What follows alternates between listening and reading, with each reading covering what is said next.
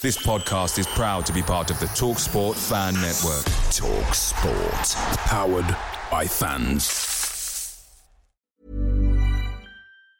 And there it is, that's as good as it gets on this stage. Nissan Townstar EV strikes again. It's an unstoppable van, unstoppable.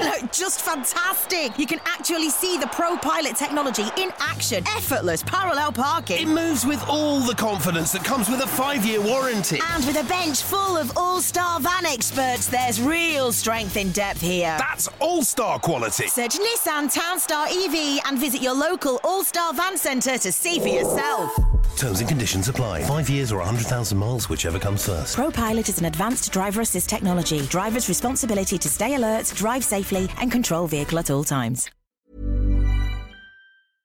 The TalkSport Fan Network is proudly supported by McDelivery, bringing you the food you love. McDelivery brings a top-tier lineup of food right to your door. No matter the result, you'll always be winning with McDelivery. Order now on the McDonald's app. You can also get rewards points delivered too, so that ordering today means some tasty rewards for tomorrow.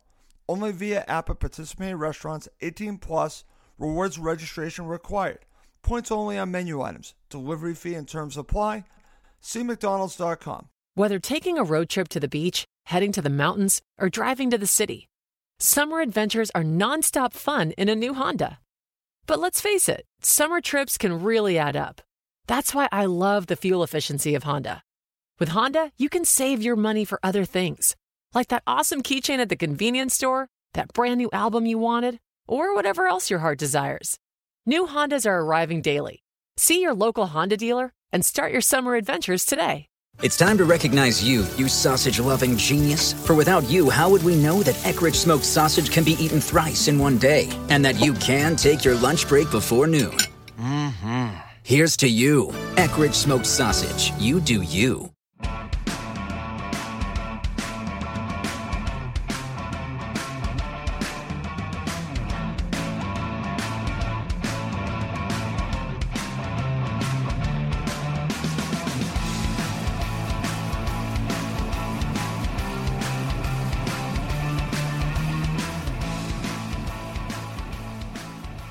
Welcome to Cottage Talk. I am Russ Goldman, and this is our post-match show of Fulham's 1-1 draw to Sheffield Wednesday on Saturday. Joining me is Giannis Janaeus and Max Cohen. We're going to go through this match. There's a lot to talk about with it. There are several talking points, and we're going to break it all down. But before I do anything, I'm going to go right to my co-host and just get their opening reaction first. I'm going to go to Mr. Janaeus. Giannis, your opening thoughts on Fulham's 1-1 draw. Very frustrating, Russ. I put on my Facebook post, I was irritated. And that's the second week in a row we've played pretty well, dominated the opposition, had a lot of possession, and yet we've blown it very, very late. And I felt terrible for the travelling fans because it's, pinning the balloon. And But if you look at the table, the good news is we're only 5 points off top, and is all true. We're in 12th, so it is early days, but these are the sort of games where you put the performances in and deserve to take the 3 points, and it's deflating when you don't. Totally agree with all of that, Giannis. It's funny because I'm glad that no one was around. My family was out when I was watching this match, especially at the end, because I was not happy. We'll just leave it at that. I was upset. And I think all Fulham supporters are upset after the way that match ended, and for good reason, because it was just horrible way for that match to end. Over to you, Mr. Cohen, your opening thoughts. We've got our Fulham back. That's all I have to say. Is that, it was that classic feeling of you knew we'd concede. You just knew it. As soon as they put on that big giant of a man Newhill, you thought header last minute. And the sad thing is we were right. And I said the same thing, actually, at the West Brom match, is that I knew just as soon as they started pressing us, we'd concede. And that's worrying because just letting lead slip, it's the worst thing to go up in a match and not win it. And we've made a habit of that so far this season. But again, Giannis is 100% right. Everyone's overreacting. It's so early on in the season. It's so early on. I mean, who could forget? When we got promoted, of course, we went on an amazing run. But let's not forget, by October 31st, We had a home loss to Bristol City. It was a low point in the season. I keep bringing this back because that was so late in the season. And we went up. And we also went on that run when we made the playoffs but didn't get promoted back in 2017. Yep. The championship is all about catching momentum at the right time. And as Norwich showed last season, a bunch of people cited that stat. If you start out slowly, as long as you pick up steam in the second half of the season, you'll be okay. And the encouraging thing is this team has enough quality to get that steam, to get comfortable with each other. We just have to, there has to be a spark there. And it hasn't happened yet, but I'm confident it will happen. And just one last thing, guys. Go ahead. I'm not hearing anything about Marcus Bettinelli. I wonder why. You didn't give me a chance to go there yet. You've already jumped in there. I was going to say that, but you already went there. Go ahead. I was portrayed, or I felt like the odd one out, the only one who said, hey, just let's give Betts a chance. And it's suddenly very quiet on the anti-Betts front. That's all I have to say. Well, we're going to talk about Bettinelli because he made some key saves. And, Max, you have every right to toot your own horn when it comes to that because he played well. And there's no question about that. I was going to mention it during the show, but fair enough. You already jumped ahead talking about that, and definitely want to give credit to Marcus Bettinelli. In this match, definitely he deserves it. All right. Now, Max, you said something very interesting. You were talking about the team basically coming together, gelling, and playing together. Well, that's going to lead me to my first talking point. And I already did the full-time show with Craig Coleman. He had some very interesting things to say. He was coming back from the match. And the first thing he talked about was basically, I'm paraphrasing, Fulham looking disjointed, not playing together as a unit. So, Giannis, I want to go to you because Craig was talking about specifically, he was talking about the wingers, Ivan Cavallero and Anthony Knockaert, and that maybe they're just not suited for the style of play that Fulham play. That he believes that their skill set is better for a counterattacking style, which we're not going to see with Fulham. Fulham's a possession-style system, and it's not going to change. It's the way we want to play, and I believe it's the way Scott Parker wants to play.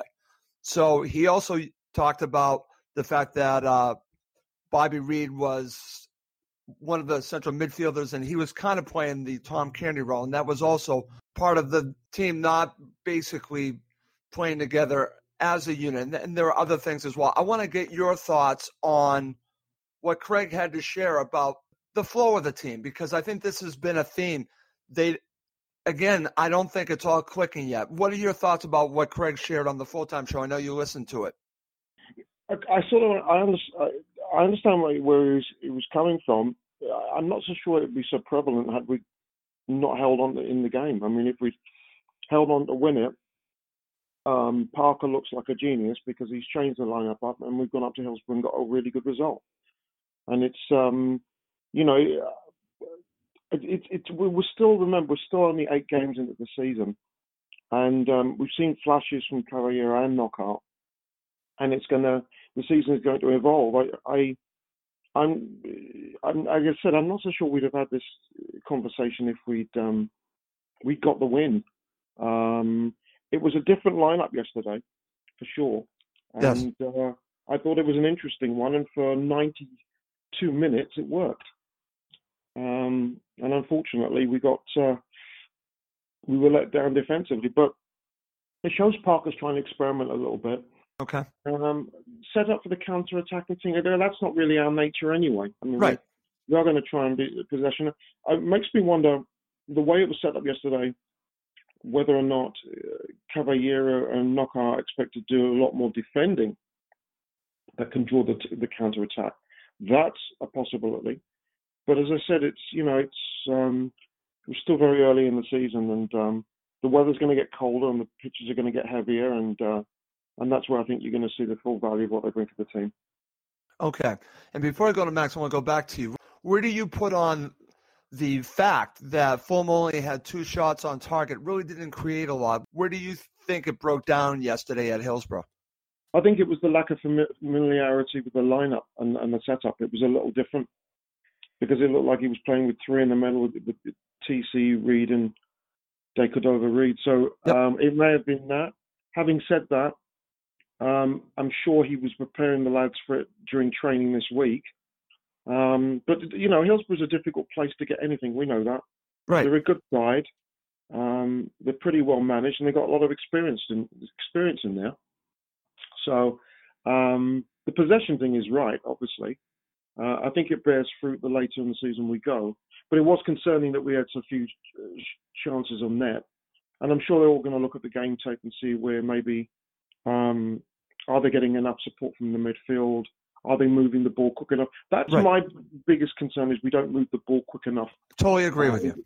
Into zones 3 and 4. I think we're a little bit too ponderous, and that's where too I think slow. I totally agree, Giannis. Yeah, that's where we need to be a little bit more direct. Okay, very good. Max, over to you. I want your thoughts on what Giannis shared, and then also what I shared, what Craig mentioned yesterday, because I found it interesting. He was there. He was just surveying what he watched, and he was really focusing the majority talking about Cavallero and also Knockaert, and the fact that you have these two players, and he thinks that they're more suited for a counterattack style. That's just not going to be what Fulham play, and that it just looked disjointed. What are your thoughts about all that, and also what Giannis shared? Yeah, I mean, disjointed, I don't know if that's necessarily the right word. It was just toothless, right?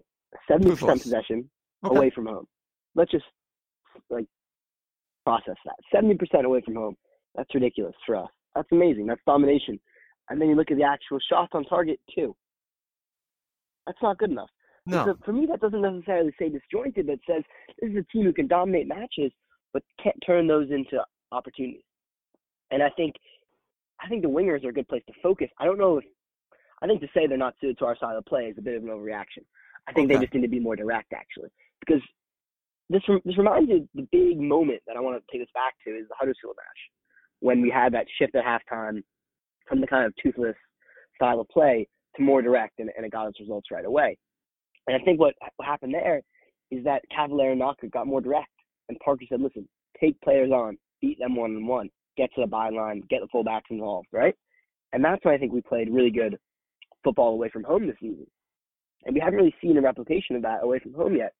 And it's like Cavallero or Knockaert are hesitant to kind of get forward and beat people, or they're just not doing it as well. And that's what I want to touch on, because that's where I feel like when we're in that attacking third, you guys are right, it's not happening. For whatever reason, not. We're not getting balls into the box. We're not getting shots on target. I mean, 2 shots on target, that's so poor. And I just think the urgency, and I don't know if there's one really easy fix for that, right? Okay.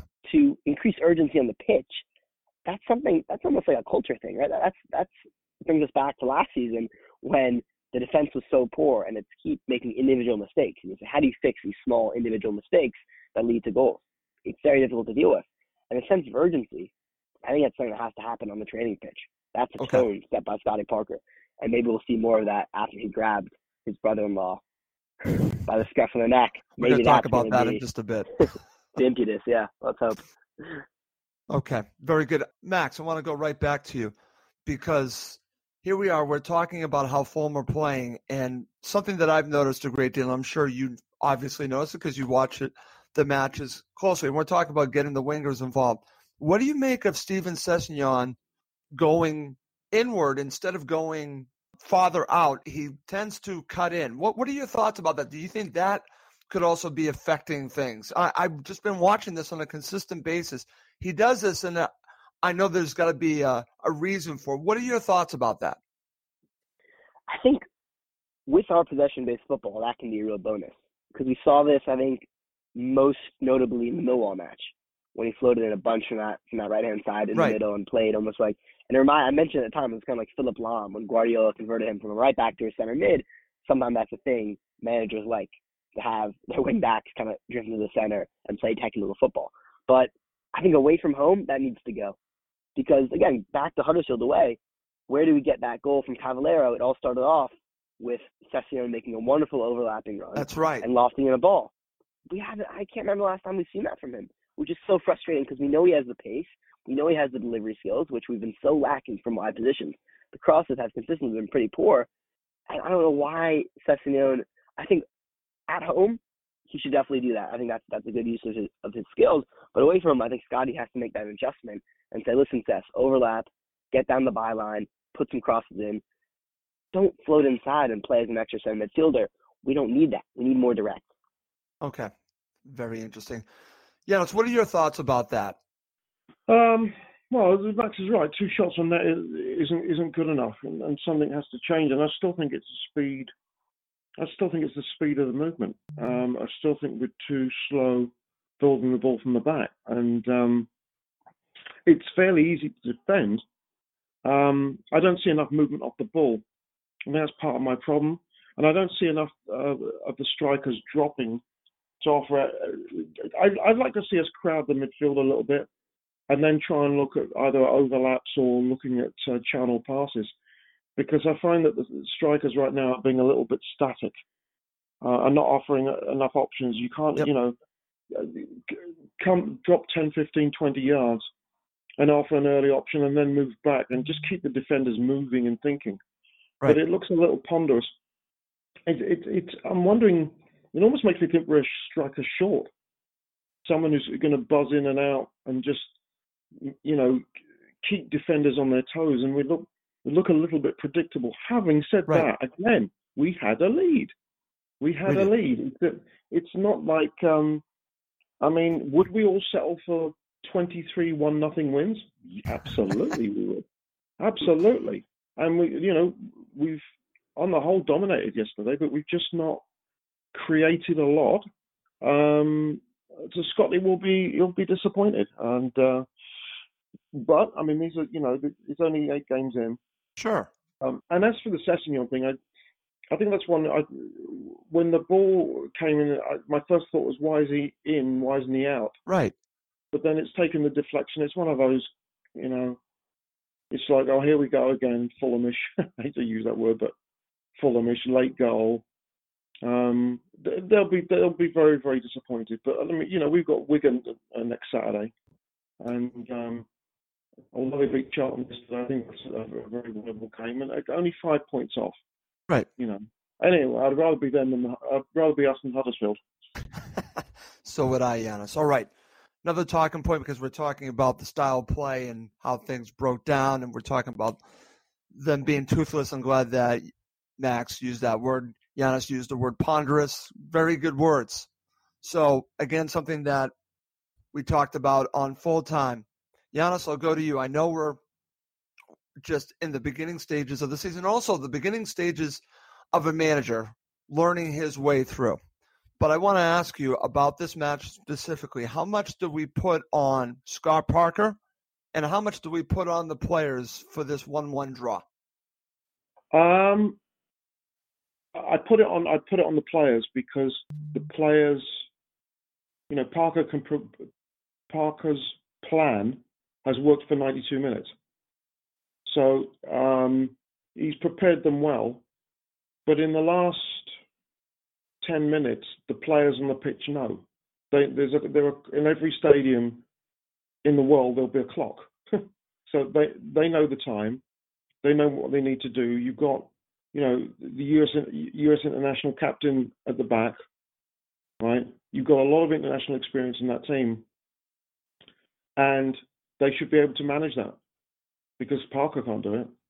So that's where the players, I think, need to. People could talk about subs and what have you, but players still have to do it. And for me, they've just got to do a better job of, clock management. Yeah, it's clock management, and in every sport, I agree. When you have a tight lead, you've got to. The players. It's not like other sport, like NBA, where you can call timeouts. So, you can do the controllable thing of, doing subs in the first minute, a sub in the first minute of injury time, and then next break and play, you do another one just to kill the clock. That's what the coach can control. But in terms of on the field of play, these players know what time it is. And they should be, midfielders should be dropping, if they're not occupying space, they're picking up a man. So to me, we've got enough experience out there on the pitch that we should know how to defend narrow leads. So it's disappointing, particularly that the players weren't able to do that yesterday. Okay. Max, over to you. Thoughts on what I just shared in regards to Scott Parker and the players?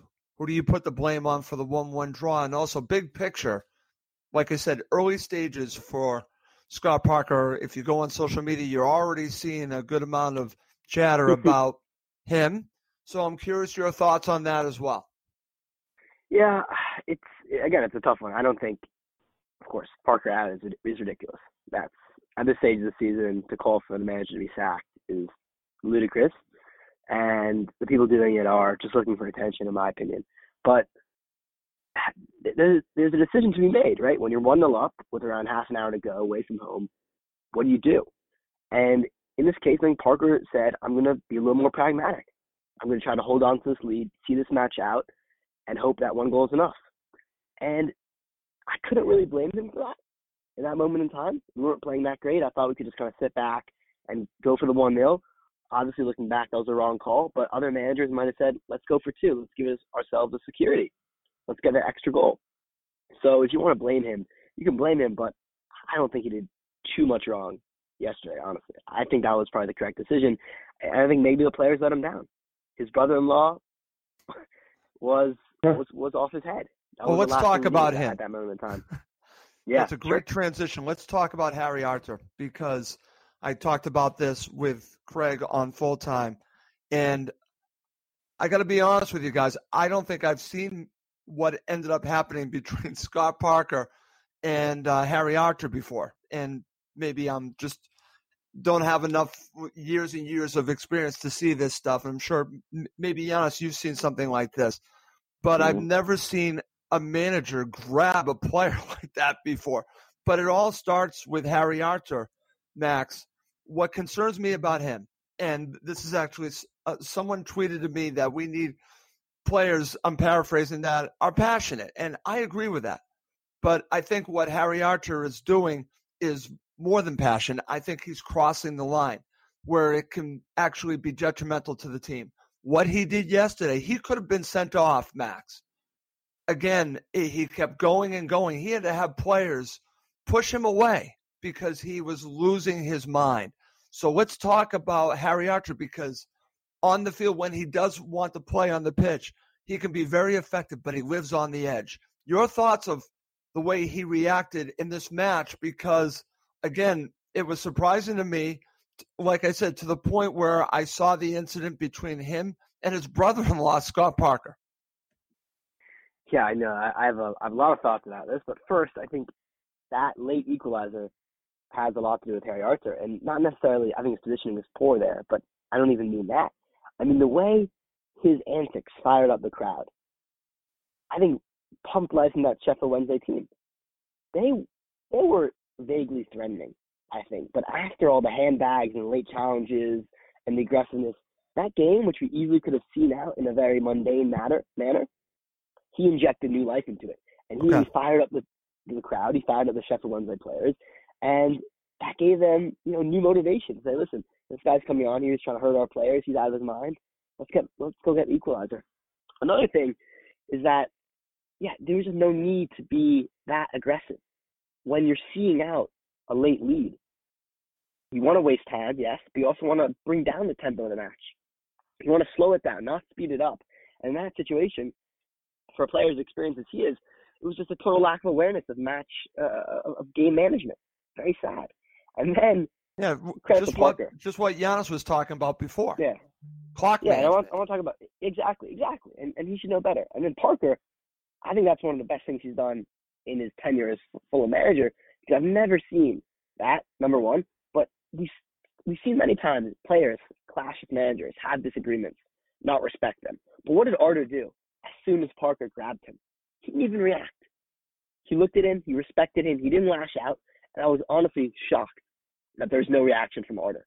Because if I'm Arter, this guy's obviously, he's seeing red, he's in a really bad spot, he's angry. I thought he would have lashed out, honestly. I cannot believe a grown man, a 30-year-old footballer or whatever, just let his manager grab him and didn't do anything. That shows to me, actually, that Parker's a lot better respected than we might give him credit for. Because I see a lot of stuff on social media saying Parker needs to stop being their mate and start being their manager. Well, that looked to me like a manager, not someone's mate. Okay, excellent. Giannis, your thoughts on Harry Arter in this match? And listen, I'm one that can see what he can bring for him, but living on the edge is dangerous. And I think we were fortunate that he did not get sent off. So what are your thoughts on all this?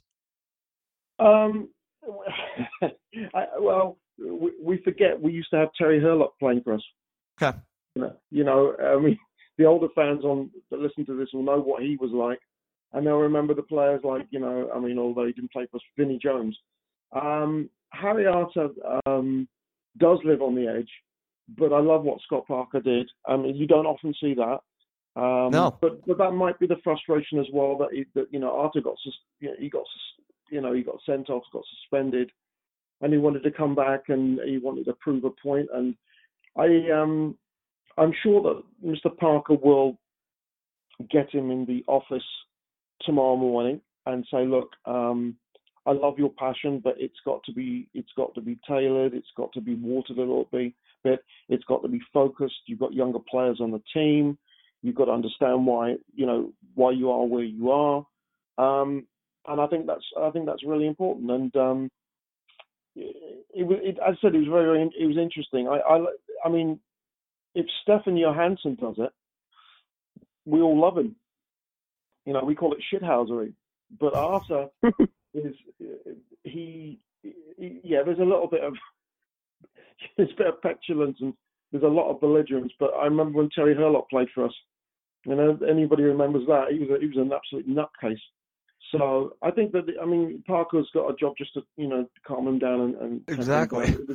But it was a little bit of a catalyst in terms of the Sheffield Wednesday fans who smell that they had a chance. That's a great point by Max. Great point. Yeah, it was because they can feed the players can feed off that, Giannis. Yeah, they can feed off that for sure. It was comical in a way. Because it showed, but I loved Arter. Arter didn't argue. Arter had his eyes down, and Max is right. That's a mark of respect. Yeah. They know who the manager is, and I thought that was a positive. It's a great point by both of you to bring that up because, as Max said, there's talk, that maybe the players see him as their mate. Well, that moment there can change everything. So that could be a very big positive for Scott Parker, showing that he's the man in charge. And the respect that he got from Harry Arter afterwards showed that. So good point by both of you to talk about that. All right, guys, let's now get into this. Let's start off with the starting 11 in the 18 overall. Giannis, I'll go to you. Very interesting decision with the midfield three. What were your thoughts? I thought it was interesting. It was very interesting. I didn't mind it. I do like Bobby Reid. I think it's good to give him a run out, and he lasted the 90 minutes, which I thought was great. I think Harrison Reid has certainly earned his spurs in there. I think if Parker now looks at the lineup against Wigan, I'm wondering if one of the wingers may be in danger of losing their place. But I did like the lineup. The bench looked pretty good. I mean, the only thing was going to be, did Parker yield to the sentiment of a lot of us that maybe it was an opportunity to give Marek Rodak a shot in net? I think he thought very, very carefully about that one. And I don't think that Rodak is far off at all. Bettinelli played very, very well yesterday. He did. But we all know that he's just a nanosecond away from another gap. So, or Marcus the Carcass. Somebody got mad at me because I called him Marcus the Carcass. But if he does, if he flops his lines next Saturday against Wigan, then I think it might be Kodak Rodak time. And it would. But I mean, to be fair to Betts, he did play well yesterday. I did like the lineup. Okay. Very interesting. I was not expecting to see Bobby Reid starting. He did, and I thought that was a fascinating decision. Max, what were your thoughts on that in the 18 overall? Oh, it was the same 18 as last week. So in that sense, it's consistency, right? But I want more from Bobby Reid. I want to like him, but I just haven't seen a good performance from him in a Fulham shirt. We've seen bits, but I really want him to be the player I think we all think he is, because he played well for Cardiff last season in the Premier League, played excellently for Bristol City in the Championship season before that. Right. We know what he can. He scored a bunch against us. It seemed like every time we played him, he scored. I always thought he was more of a central striker player. So maybe to get more attack impetus away from home, next time we go with Mitro and Reed up top, because he can play off him. Mitro flicking on balls for Bobby Reed. That could be an answer. But I thought the lineup was fine. And of course, Ben Melling goal, that's a big thing. It's almost as if, Betts is not the problem in this team. It's our lack of converting possession into goals. Okay, very good. All right, good stuff. Let's get into the first half, and I'll just go over some key moments, and then we'll just give our overall assessment of the half. Let's start off with Fulham controlling the play. Listen, they controlled the play for the entire half. I think that's fair to say. But the first opportunity came from Stephen Fletcher in the 10th minute that just goes over. 23rd minute, again, you do have a header that goes over from a corner for Fulham.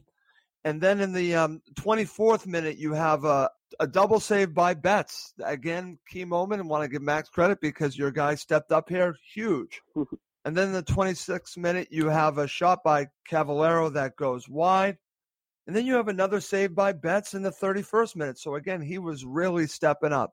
34th minute, you have Knockaert shot that's saved on a free kick. And then we can go to the goal, and then we can start talking about the half here. You have a goal by Tom Kearney, but this started off with a cross by Joe Bryan. It was saved by Westwood, but it got away from him, and then ended with Tom Kearney. He put it in the back of the net. Mr. Janaeus, I'll go to you. Thoughts on the goal? We'll start there first. Well, it started off with a Bobby Reed pass and to Bryan. I thought Westwood should have done better with a cross. I really do. I think if he looks at the tape, he's got to do better. A keeper of his quality, but a bit of a kerfuffle in the box, and Kenny's there to tuck it home, and so often it's about the timing of the goal. When you score just before half time or just after, it can be a real killer blow. And at that point, I'm thinking, well, you know what? A 1-goal lead away from home, long journey up to Sheffield as well. It's a good half, and it sets us up if we can push forward and get a second goal. It should be 3 points in the bag. It just shows, Bryan's a very, very good player. I don't think there's no doubt about it. But I think that's something. If that had been Marcus, I'd have been critical of the save. So I think I'd be critical of Westwood. I think he should have done better. But luckily, Kearney was there to piss up the mess. What's wrong with me? Pick up the mess. Sound like I'm a cat. Pick up the mess and then slot it home. So we went into the half in the lead. We did, my friend. All right. Max, over to you. Feel free to share your thoughts on the goal and then also just your overall assessment on the first half. I think Kearney's goal is actually really underrated here because there are a lot of bodies in that goal line. He has to steady himself with that first touch. And then the way he slots it in is actually excellent because, honestly, there's not a big gap to put that ball in. So it's just really calm, composed. I was so happy for Tom. It was such a nice goal for him to get. And, I think we can focus on Westwood making a mistake perhaps, but I want to talk about Bryan's excellent ball. Because when he puts delivery into that kind of area, it just makes it so difficult for the defenders and the goalkeeper. Because I think Westwood's anticipating a touch. So he doesn't want to commit too much one way or the other in case someone actually makes a connection with that and he has to make a save. So that's why I think he hesitates, punches that pretty late. But Kearney does the rest. That was just delightful. Perfect way to get the goal. Perfect time. Because you're right, we had control of the play, but really not much in way of any sort of attacking, threats Westwood had to face. So I was delighted. It was a nice kind of smash and grab moment in that sense. But again, we did not really make the most out of that lead, as we'll talk about soon. Yes, but let me just ask you, do you think it was the 1-0 lead, a fair assessment of the first half, or do you think, like you said smash and grab, so do you think that it was a little bit unfair on Sheffield Wednesday for Fulham to be up 1-0? Yeah, I'd say so. I think it probably should have been honors even at halftime. There was not much to separate us in terms of clear-cut chances. And if anything, right, Wednesday had the better chances before we scored. Marcus made that double save, so it's tough. It's tough to say. Okay, and it always goes back to Marcus Bettinelli for you, Max. Jeez. Okay. Guys, come on. We spent so much time on Monday. All we talked on that post-match show was about Betts, and suddenly it's all going quiet. Did he play? I've got a response later on in the show for that. Okay. Oh, yeah, I'm looking forward to this. I mean, Giannis Aite's gone now, right? So, I mean, who's going to be the new guy? Oh, God. Okay. All right. Let's move on. Let's talk about the second half, guys, because very interesting things that we could talk about the second half. And I just want to focus on one thing. Again, I thought Adam Reach played fairly well for Sheffield Wednesday, but they brought in Jacob Murphy in the second half. And then you actually have in the 60th minute, a header from Murphy goes wide. And then you had an opportunity a couple of minutes later from Barry Bannon. And he's a player that always scares me because I think he's got a good amount of skill. And when he does have his opportunities, he can be dangerous. And then you have an opportunity from Fulham in the 66th minute, a free kick from Anthony Knockout that goes over. That was unfortunate. And then after that, you have the double substitution. Cavallero and Sessegnon go off. Harry Arter and Dennis Odoi come on, which is very interesting. And in the 70th minute, they take off Kieran Lee and bring on Sam Winnall. And then I think a pivotal moment, and we knew this was going to happen, was Nuhu coming on the 77th minute. But beyond that, I'm just giving you situations that are coming up, basically substitutions, because there weren't that many opportunities for Fulham guys. And in the 82nd minute, Anthony Knockaert comes off and Abubakar Kamara comes on. And then in the 87th minute, you have a comfortable save from Bettinelli from a header from Nuhu, but that would all change shortly after that. And then after that, and I've seen a lot of this in regards to Fulham's time wasting. I want to talk about this now before we talk about the equalizer from Sheffield Wednesday. Is it fair criticism on Fulham for the time wasting that they did? Because you could hear it in the crowd. They were getting really agitated. And like I said, I've heard from a few fans of Sheffield Wednesday, and someone actually tweeted me that Fulham are cheaters. So, Max, I'm going to go to you. I want to talk about the time wasting. I think it's something that many teams do. It's happened to Fulham many times. I'm not a fan of the time wasting. I think Fulham did do time wasting here. What are your thoughts about the reaction from the Sheffield Wednesday supporters near the end of the match? Well, I wouldn't even say many teams do it, Ross. Every single team does it. Everywhere across the world, in every division, at every level of football, it's a fact of the game. People don't like it. Of course, you hate it when it's happening to your team and you want to get that equalizer and the other team's wasting time. But when your team's wasting time, we love it. It's good game management, and it's celebrated as tactical nous, right? So right. It's finicky. But one thing, the golden rule of time wasting is that you have to win the match, or at least see through the result you want, right? If you time waste and it comes back and it blows up in your face, then you look like a fool, and that's what happened to us. So if you want to time waste, at least make sure you're actually successful in seeing out the match, because right, you get all that added time, right? There's however many minutes added time because we kept wasting that time, and then deep in the stoppage time we concede, and we look foolish. So I'm not going to sit here and say no team should time waste and take that kind of standpoint. But listen, everyone does it. It's a fact of the game, but you actually have to see out the result. So I have no problem with it. Okay. It's annoying, of course, but it's how the game is played. But the most frustrating thing is all that extra stoppage time that we got because of our time wasting came back to bite us. Great point. Giannis, what are your thoughts on all of this? Because, again, we've talked about when it's happened to Fulham and we're not happy. So I guess I understand why other fans of the opposition are not happy, but this is so prevalent in football. What are your thoughts on all this? Yeah, I mean, we're as guilty as every other team that plays it, and I'm not going to defend it. I hate it. If I'd been a Fulham player, I'd actually try and speed the game up so I can get the hell out of Sheffield as quick as possible. If you've been up there, you'll know why. But no, it was cheaters. Oh, shut up! But really, come on. I think it's just jealousy and anger that United are in the Premier League, and their little blue and white army aren't. But I think that it happens all the time. I know Gentleman Jim has a good moan when teams do it at the Cottage. Yep. And every team seems to do it. It's called game management. It's clock management. You were just talking about it earlier, Giannis. Yeah, that's what you do. But the clock management really works if you can keep the ball in their end of the field, and that's the thing, right?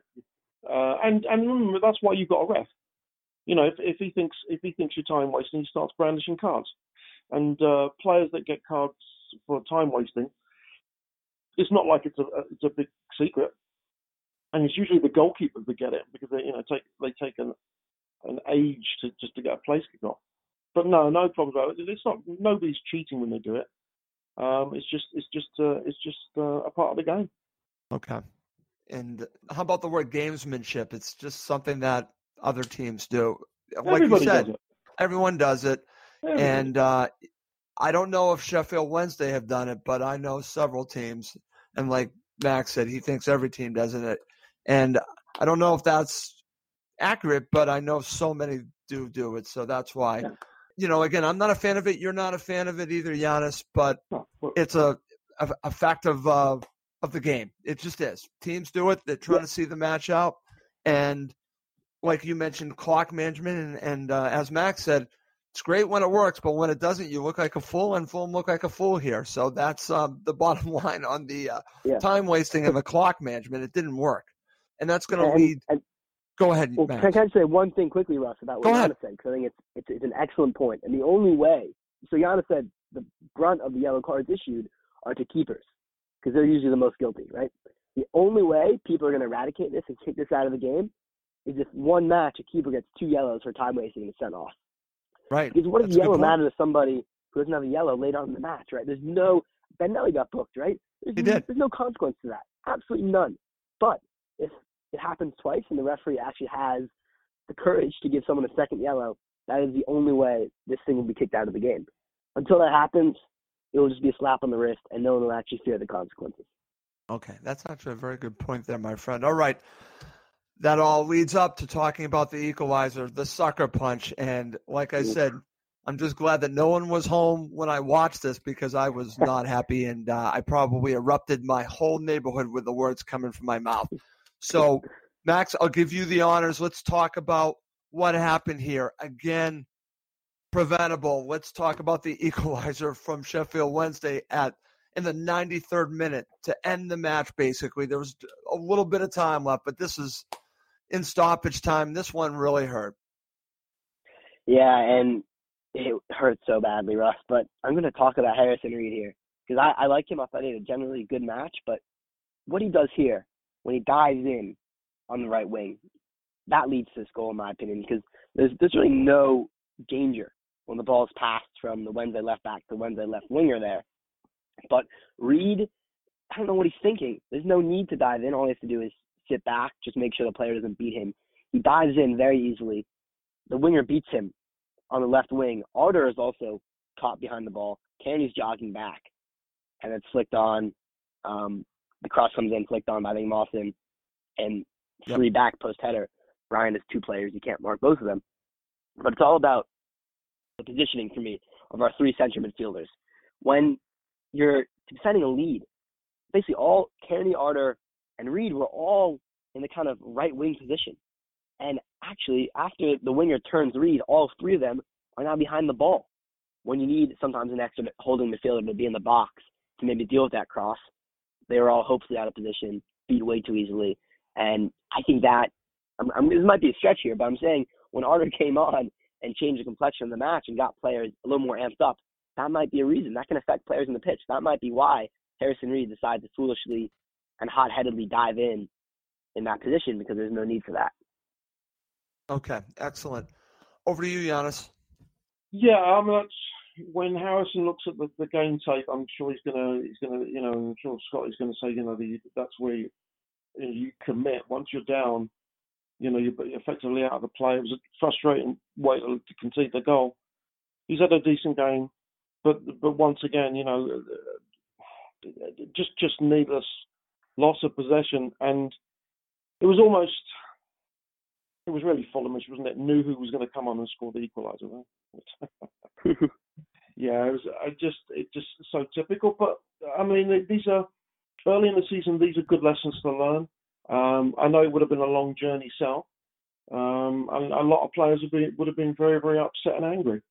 But the good thing about football is that they'll come back. They'll go to Motspur Park tomorrow morning, and and the game's done. You can't reverse anything about it. You've got to look forward. And there were some very good things. I think it's going to be important that we get a win against Wigan, because we've not won our last 2 home games. We lost to Forest and then drew with West Brom. So it's important we can get 3 points on Saturday, and I'm sure the boys will be up for it. And that's the beauty of, game tape. You can review what you did well and not so well, and look forward. We can't afford to dwell on it. I mean, we look at the frustration of the first 24 hours, but the players have a job to do, and they're pros, so they'll look forward to the next game. But it was frustrating for sure. Absolutely. It was, like I said, just a huge sucker punch, and just a terrible way to end that match. It's funny because, as I mentioned on the prior show, on the full-time show, that I don't know if you guys had a chance to watch the Leeds United match, but Leeds United went into stoppage time, and who scores the equalizer for Derby County? Chris Martin. You know what?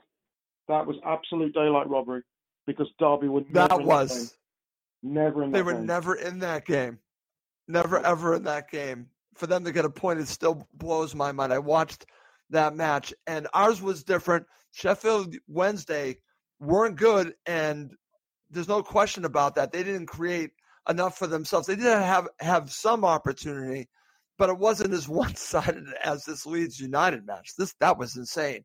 And for them to get the equalizer was just, like Giannis said, highway robbery. Anyways, I just want to share that. All right, guys, let's finish up with looking at the full-time stats, and then we'll share who we think was the man of the match. So let's start with the full-time stats.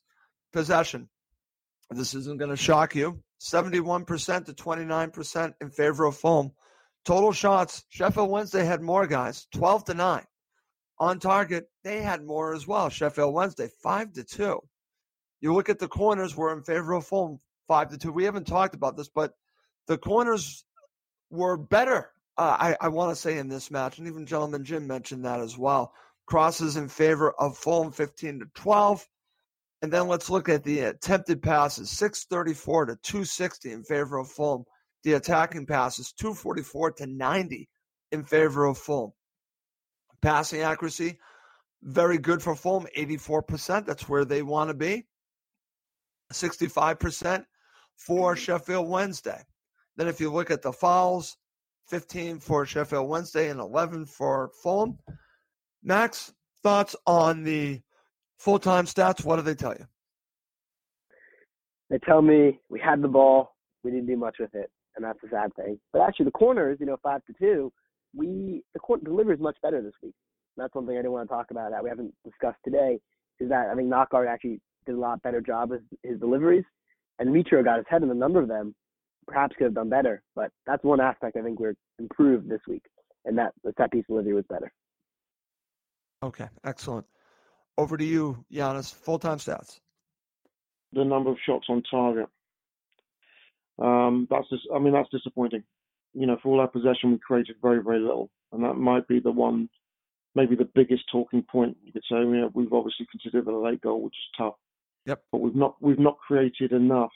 Absolutely. We really needed a second goal, yeah, and it's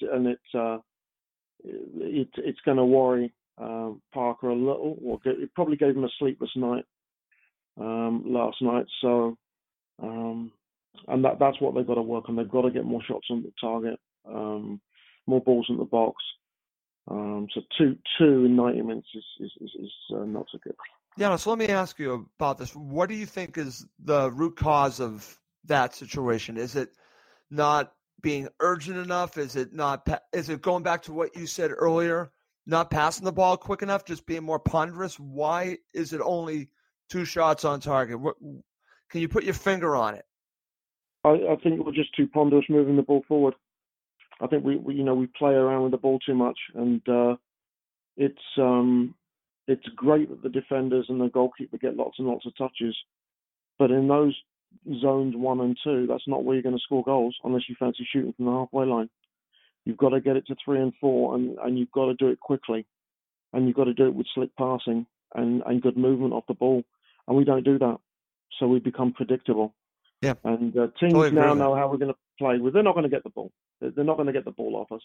But they do know that if we don't move the ball quick enough, we're only going to create so many chances.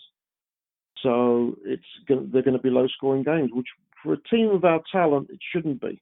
No, we've got a lot of talent. Yeah. So things to learn. Again, it is very, very early days. And if you look, there's 11 places, but only 5 points separating us and top. It's telling you how difficult the division is, how much parity there is. And there are going to be many more challenges ahead, but we're going to grow into it, I think. I mean, dropping late leads is part of the process. You're going to have to learn from them, and you certainly don't want to feel like that. And I feel terrible for the travelling supporters who thought were outstanding yesterday again. And it's a long way to go and a lot of money to go up to South Yorkshire. And, to come away with only 1 point it was disappointing for them. And for all of us. And the one thing I want to say about that gives me hope, and I go back to the Millwall match because they have it in them. They totally have it in them. You can see how they can ultimately play and dominate a team. So it's there. It's just a matter of being able to do it each and every week because they have the ability. It's showing it on the pitch. And teams are now going to be set up to frustrate them like we saw on Saturday. It's going to continue until they figure it out. And hopefully they will sooner than later. All right. Yep. Quickly. Man of the match, Giannis. Who would you give the man of the match to? Floyd Ayité. Okay, very funny.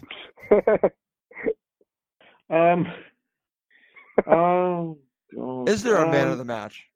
Come on, guys. It's a very clear one. Very clear one. I think Kodak Rodak was superb. Kept a clean sheet. I hate to do this. I'm gonna have to give it to Marcus. He made some timely saves. Marcus the Carcass did all right yesterday. I'll give you that. I'll give him that. I'll give him the man of match. Okay. I'll do it. Okay, Max, you've had your fun. All right. Okay, well, that's going to do it for this episode of Cottage Talk. Just kidding, Max. I'll go over to you, Max. I know who your man of the match is. Yeah, I mean, but it shouldn't even be that controversial. The attack was poor. You can't really single out one player from no, you can't. midfield who did that well. And the guy who really kept us in this match is the goalkeeper. And that's something we should all get behind as Fulham supporters because he played well. And let's be happy. Okay, listen, I'm there with you. And I'm happy to say you're right and I'm wrong for this week. But as Giannis said, until the next gaffe by Marcus Bettinelli, then it'll come all up again. But he played well. He deserves man of the match. And I shouldn't have said who is going to be your man of the match because there is one clear cut, and it was Marcus Bettinelli. He kept Fulham in the match, honestly, because they could have scored a few goals, and he actually stood up and played well. So I want to give him credit and also Max Cohen credit, and it does kill me to say that. Okay. All right. All right. Great show, guys. And listen, we have a huge match to talk about coming up because I'm glad that, Giannis, you were really talking about Wigan. Fulham desperately need to win that match. This is, I hate to say it's a must-win because they need to now take themselves from 12th and move up the table, keep themselves close that they're not getting too far away from the top group. They need to stay close, and they need to start winning their matches at home. And I guess we can be okay with getting a point on the road in a difficult place like Sheffield Wednesday, but they're still dropping points. If they had 4 more points, there would be a completely different look to Fulham right now. We'd be talking differently about them. And they deserve to win both of them, and they didn't win either of them. They drew both of them. And I think that's why we're talking the way we are. So we have a huge match to talk about coming up against Wigan, and we'll be doing that in probably a little less than a week. But let's wrap up this episode of Cottage Talk. For my co-host, Giannis Shenez and Max Cohen, I'm Russ Goldman. Thank you as always for listening to Cottage Talk. Whether taking a road trip to the beach, heading to the mountains, or driving to the city, summer adventures are nonstop fun in a new Honda. But let's face it, summer trips can really add up. That's why I love the fuel efficiency of Honda. With Honda, you can save your money for other things, Like that awesome keychain at the convenience store, that brand new album you wanted, or whatever else your heart desires. New Hondas are arriving daily. See your local Honda dealer and start your summer adventures today. When you shop at a Walmart Vision Center, you get it. You know that you'll spend a little less on stylish glasses for the whole family. Welcome to the Vision Center. Let me know if you need help finding the perfect frames. Hey, Mom, you were right. These glasses are cool. Hon, they take our insurance. That means Papa's getting a new pair, too. Whoa, glasses start at just $39. Next stop, groceries. So you can get a little more of what you need. Find a Vision Center near you. Save money, live better. Walmart. It's the 90th minute, and all to play for at the end of the match. All your mates are around. You've got your McNugget share boxes ready to go. Your mates already got booked for double dipping, and you steal the last nugget, snatching all 3 points. Perfect. Order McDelivery now on the McDonald's app. Are you in? I know I'm in. At participating restaurants, 18 plus, serving times, delivery fee, and terms apply. See McDonald's.com. And there it is, that's as good as it gets on this stage. Nissan Townstar EV strikes again. It's an unstoppable van, unstoppable. Just fantastic. You can actually see the ProPilot technology in action. Effortless parallel parking. It moves with all the confidence that comes with a 5-year warranty. And with a bench full of all-star van experts, there's real strength in depth here. That's all-star quality. Search Nissan Townstar EV and visit your local all-star van centre to see for yourself. Terms and conditions apply. 5 years or 100,000 miles, whichever comes first. ProPilot is an advanced driver assist technology. Driver's responsibility to stay alert, drive safely, and control vehicle at all times. This podcast is proud to be part of the TalkSport Fan Network. TalkSport. Powered by fans.